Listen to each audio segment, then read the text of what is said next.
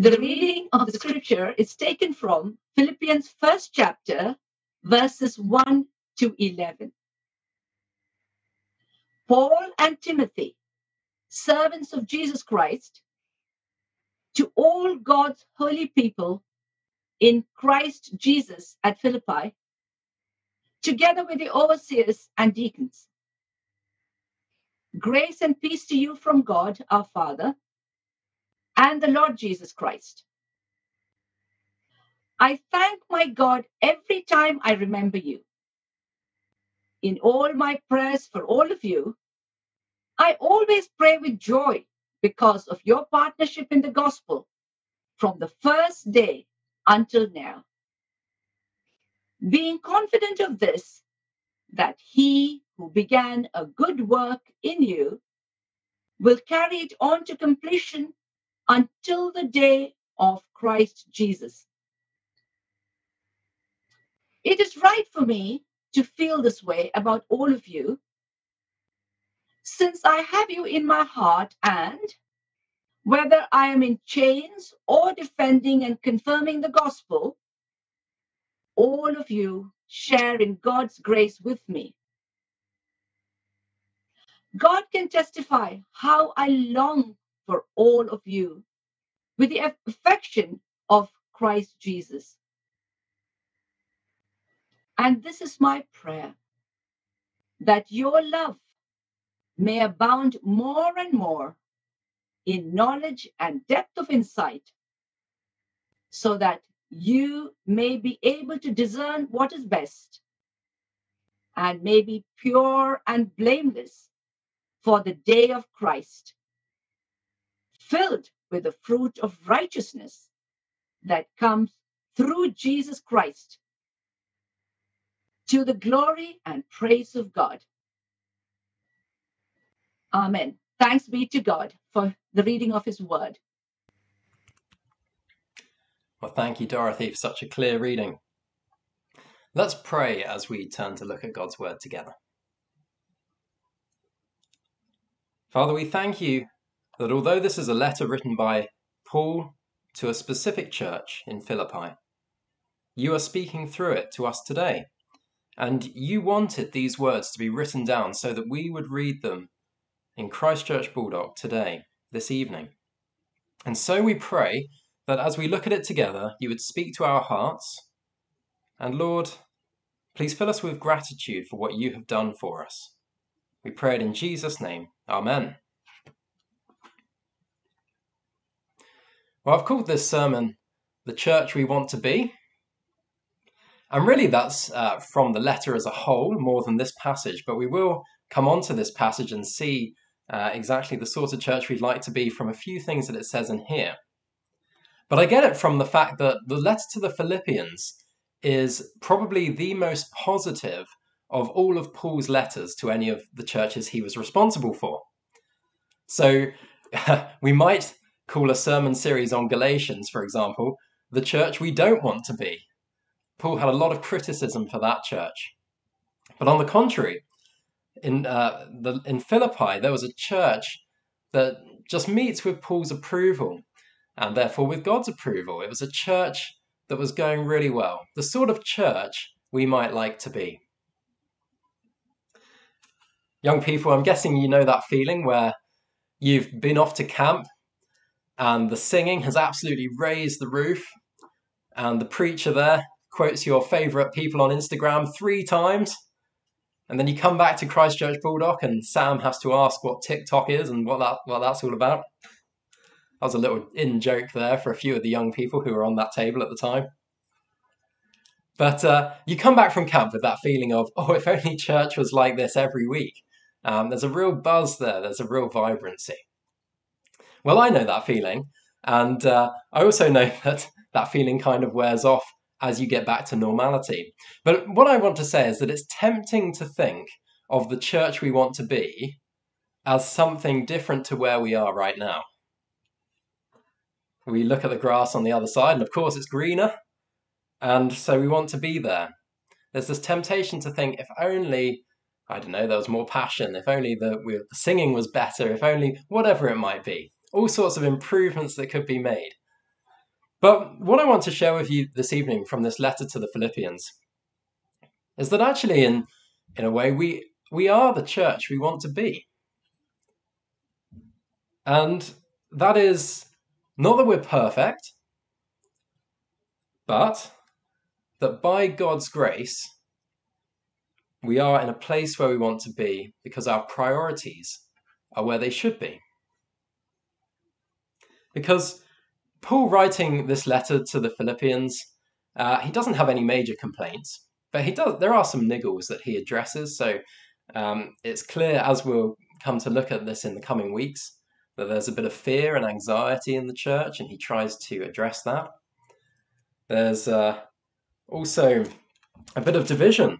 We'll see later that there are two ladies who have fallen out with each other, and he pleads with them to be of the same mind. So it's a divided church. You know, if we saw that today, we might wonder how healthy the church was. But Paul he speaks very highly of the Philippian church. And also, he says, do everything without grumbling or arguing. There was grumbling in the church. Can you imagine that? So the church in Philippi wasn't perfect. But by God's grace, it was a church that had its priorities right. And so Paul, writing under the inspiration of the Holy Spirit, is overwhelmingly positive about it, to the point where he calls it, in chapter 4, my joy and my crown. What a great church. The sort of church that we want to be. So from these first 11 verses that we're looking at this evening, really I'd like to get two big priorities that the Philippian church had that are good for us to have as well. And actually, I think we do have them. But that doesn't mean there's no room for us to grow. There are always things that could be better. But on the whole, by God's grace, I think the priorities are there. And so we can be really encouraged by that. And I want to use an illustration to make it all clear. And I want to talk about Liverpool's recent victory. Now, obviously, you'll find out from this that I am a born sports coach, because I reckon for Liverpool to have won their victory, they must have had one eye on the game and another eye on the prize. And if you're watching this from another Premier League team, I'm available to be hired as your manager or coach if you like me. So to win the prize, you've got to have one eye on the game, one eye on the prize. There are our two priorities that we're going to learn from these first 11 verses. And as I said before, I think we do have these priorities, and they're actually part of what makes us an evangelical church. A lot of people struggle to explain what it means to be an evangelical church if they're asked. But one really helpful way that I find is just to talk about it in terms of priorities. We prioritize the Bible. We prioritize the message of the cross and salvation through Jesus' death and resurrection. We prioritize the experience, or at least the concept of conversion. You can't just sort of drift into Christianity. You're either a Christian or not. We talk about the second coming. All of these things we would embrace within the term the gospel, which is where the word evangelicalism comes from. And that contrasts with other churches who might emphasize the sacraments, or they might emphasize showing God's love to the community in social action, or maybe they would emphasize the work of the Holy Spirit. And one criticism often leveled against evangelicals is that they don't emphasize the work of the Holy Spirit enough. So maybe we've got things to learn from these other traditions. And in many ways, we are not saying different things. It's not that we wouldn't show Christ's love to our community, for example, but we wouldn't say that's the top priority of the church. We'd say the top priority of the church is found in other things. And we're going to look at two big central things this evening. So the first one, this is keeping an eye on the game. If you're going to play a game of football, you have to know what game you're playing. There's no point going out there without knowing that. And so we have to keep an eye on the game. We have to have our first priority right. And in the text that we've read this evening, we learn that our first priority is to be the gospel. No surprises there. I hope you're not too disappointed that it's so obvious. But that is the game that we're about. So Paul says, I thank my God every time I remember you. In all my prayers for you all, I always pray with joy because of your partnership in the gospel from the first day until now. And he's just so enthusiastic about the gospel. Verse 12, he says, I want you to know, brothers and sisters, that what has happened to me has actually served to advance the gospel. Paul's writing this from prison, and the Philippians are concerned about him, as we would be if, say, Chris was thrown into prison. We'd be very concerned about you, Chris. You'll be pleased to know. But Paul says, what's happened to me has actually served to advance the gospel. That's his priority. He says in verse 27 of chapter 1, whatever happens, conduct yourselves in a manner worthy of the gospel of Christ.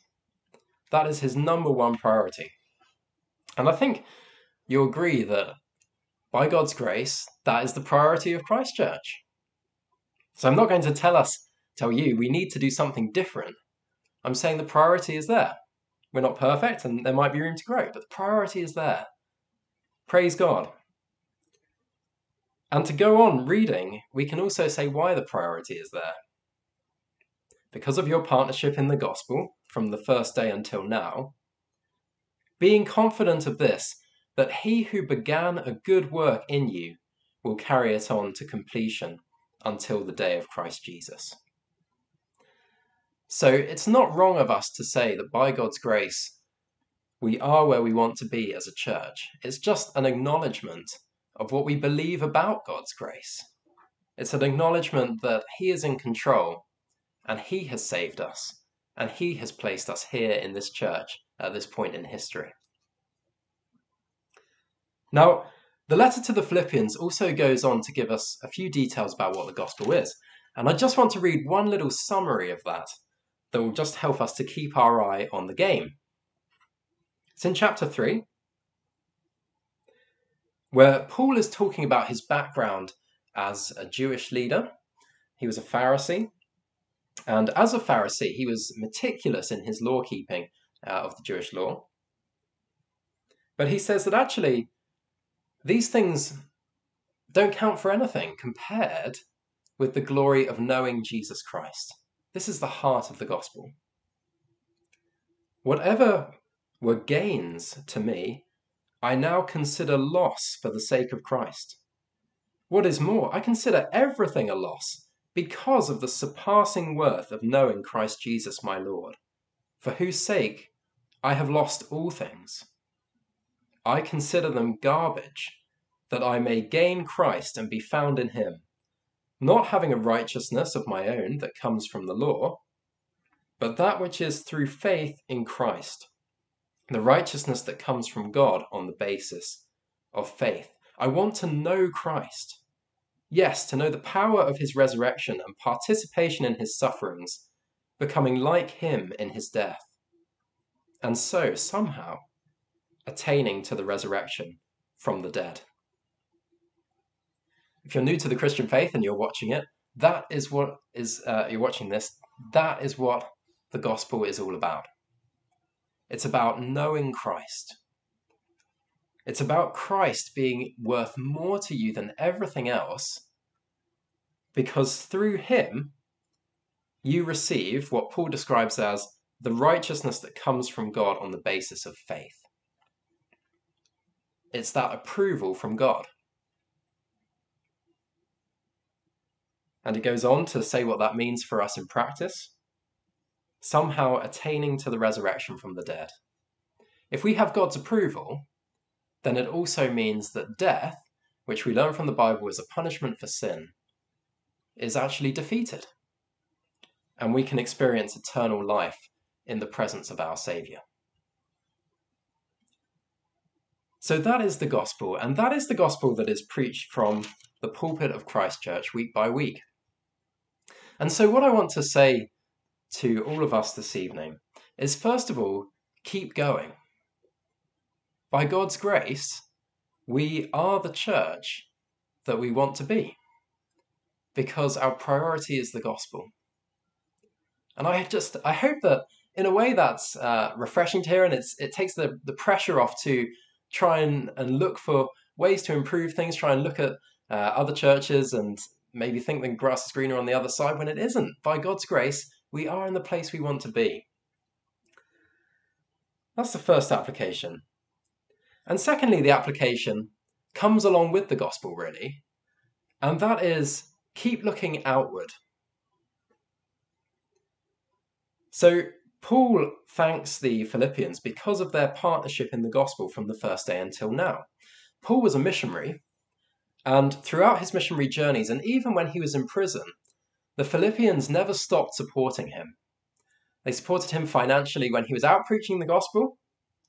In fact, he says this: "It is right for me to feel this way about all of you, since I have you in my heart, and whether I am in chains or defending and confirming the gospel, all of you share in God's grace with me." Whether Paul was out preaching the gospel or whether he was locked in a cell and couldn't do anything, the Philippians were partners with him in the gospel. And so that's an encouragement for us to look outwards, to support our existing missionaries. And I know that, again, this is something that we love to do as a church, and individuals in the church take a really keen interest in the lives of our missionary partners. So it's really thrilling to be able to look at this text and just see that by God's grace, we are the church that we would like to be. Let's keep looking outwards, looking after our missionary partners, spreading the gospel out. And the third application, just from this part of keeping our eye on the game, is to remember God's grace. Have I mentioned God's grace in this sermon yet? Being confident of this, that he who began a good work in you will carry it on to completion until the day of Christ Jesus. Again, I hope that's just a weight lifted off of our shoulders as we realize that being the church we want to be is not a burden for us to carry around with us. It's a work that God is doing and will complete. So that's the first thing, keeping our eye on the game. That's the first priority that Paul has for the Philippian church. It's the first reason why Paul and the Holy Spirit, speaking through Paul, are so pleased with the Philippian church. Secondly, I said keeping an eye on the game and keeping an eye on the prize. And I mention that because twice in these few verses we've read, Paul mentions the prize that we look forward to. I'm going to read this verse again because I love it so much. Being confident of this, that he who began a good work in you will carry it on to completion until the day of Christ Jesus. I love it. He just drops that in passing. And verse 11, filled with the fruit of righteousness that comes through Jesus Christ to the glory and praise of God. I'm sorry, I've read the wrong verse. Where am I looking at?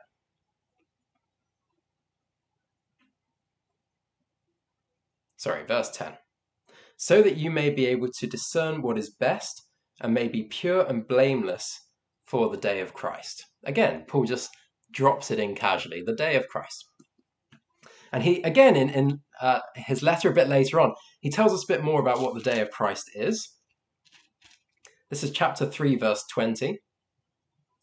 He says, our citizenship is in heaven, and we eagerly await a Saviour from there, the Lord Jesus Christ, who, by the power that enables him to bring everything under his control, will transform our lowly bodies so that they will be like his glorious body.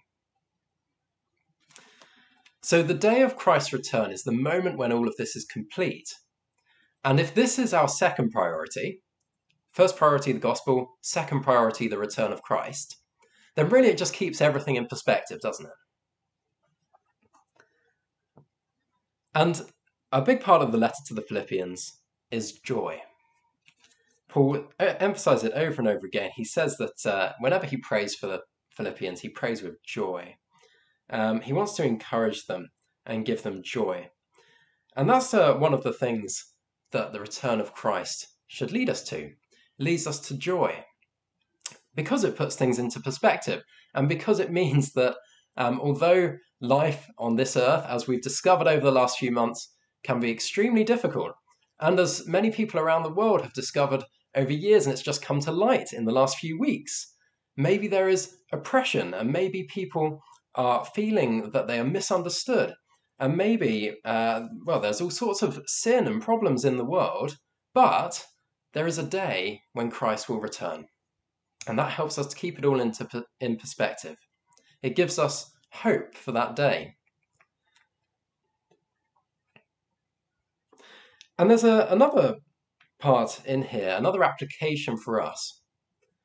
First of all, it's joy. We set our eyes on the prize. We look for Christ's return, and we have joy in looking forward to that.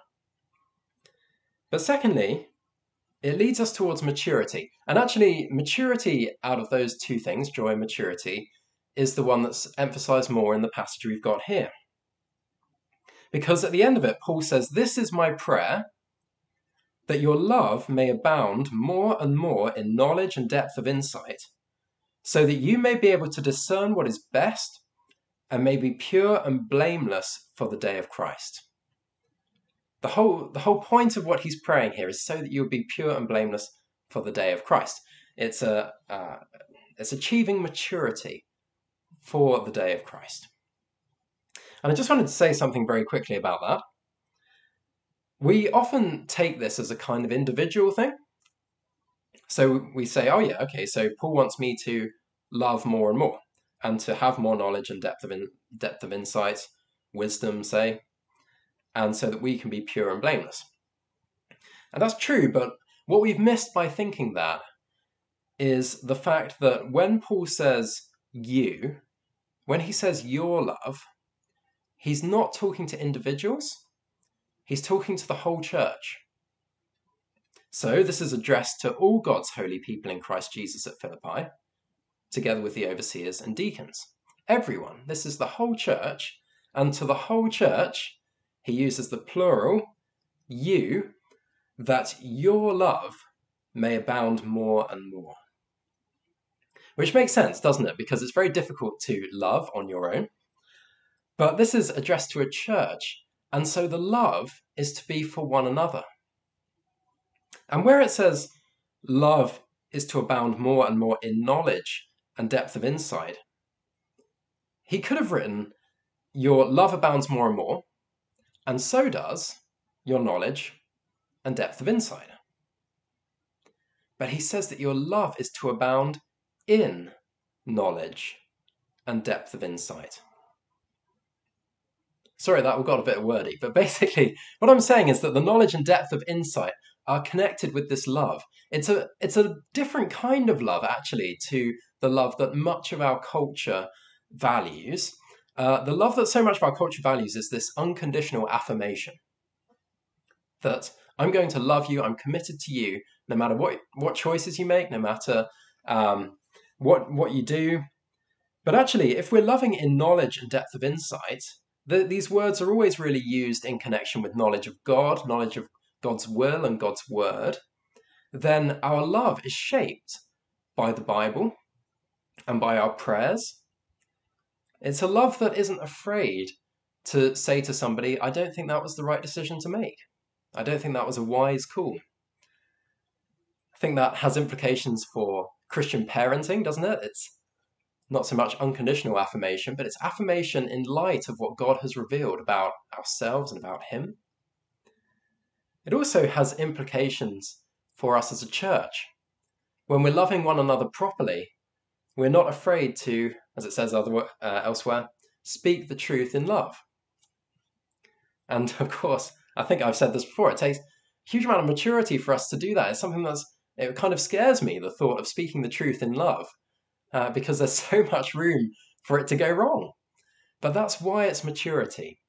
And that is Paul's desire for the church here in Philippi.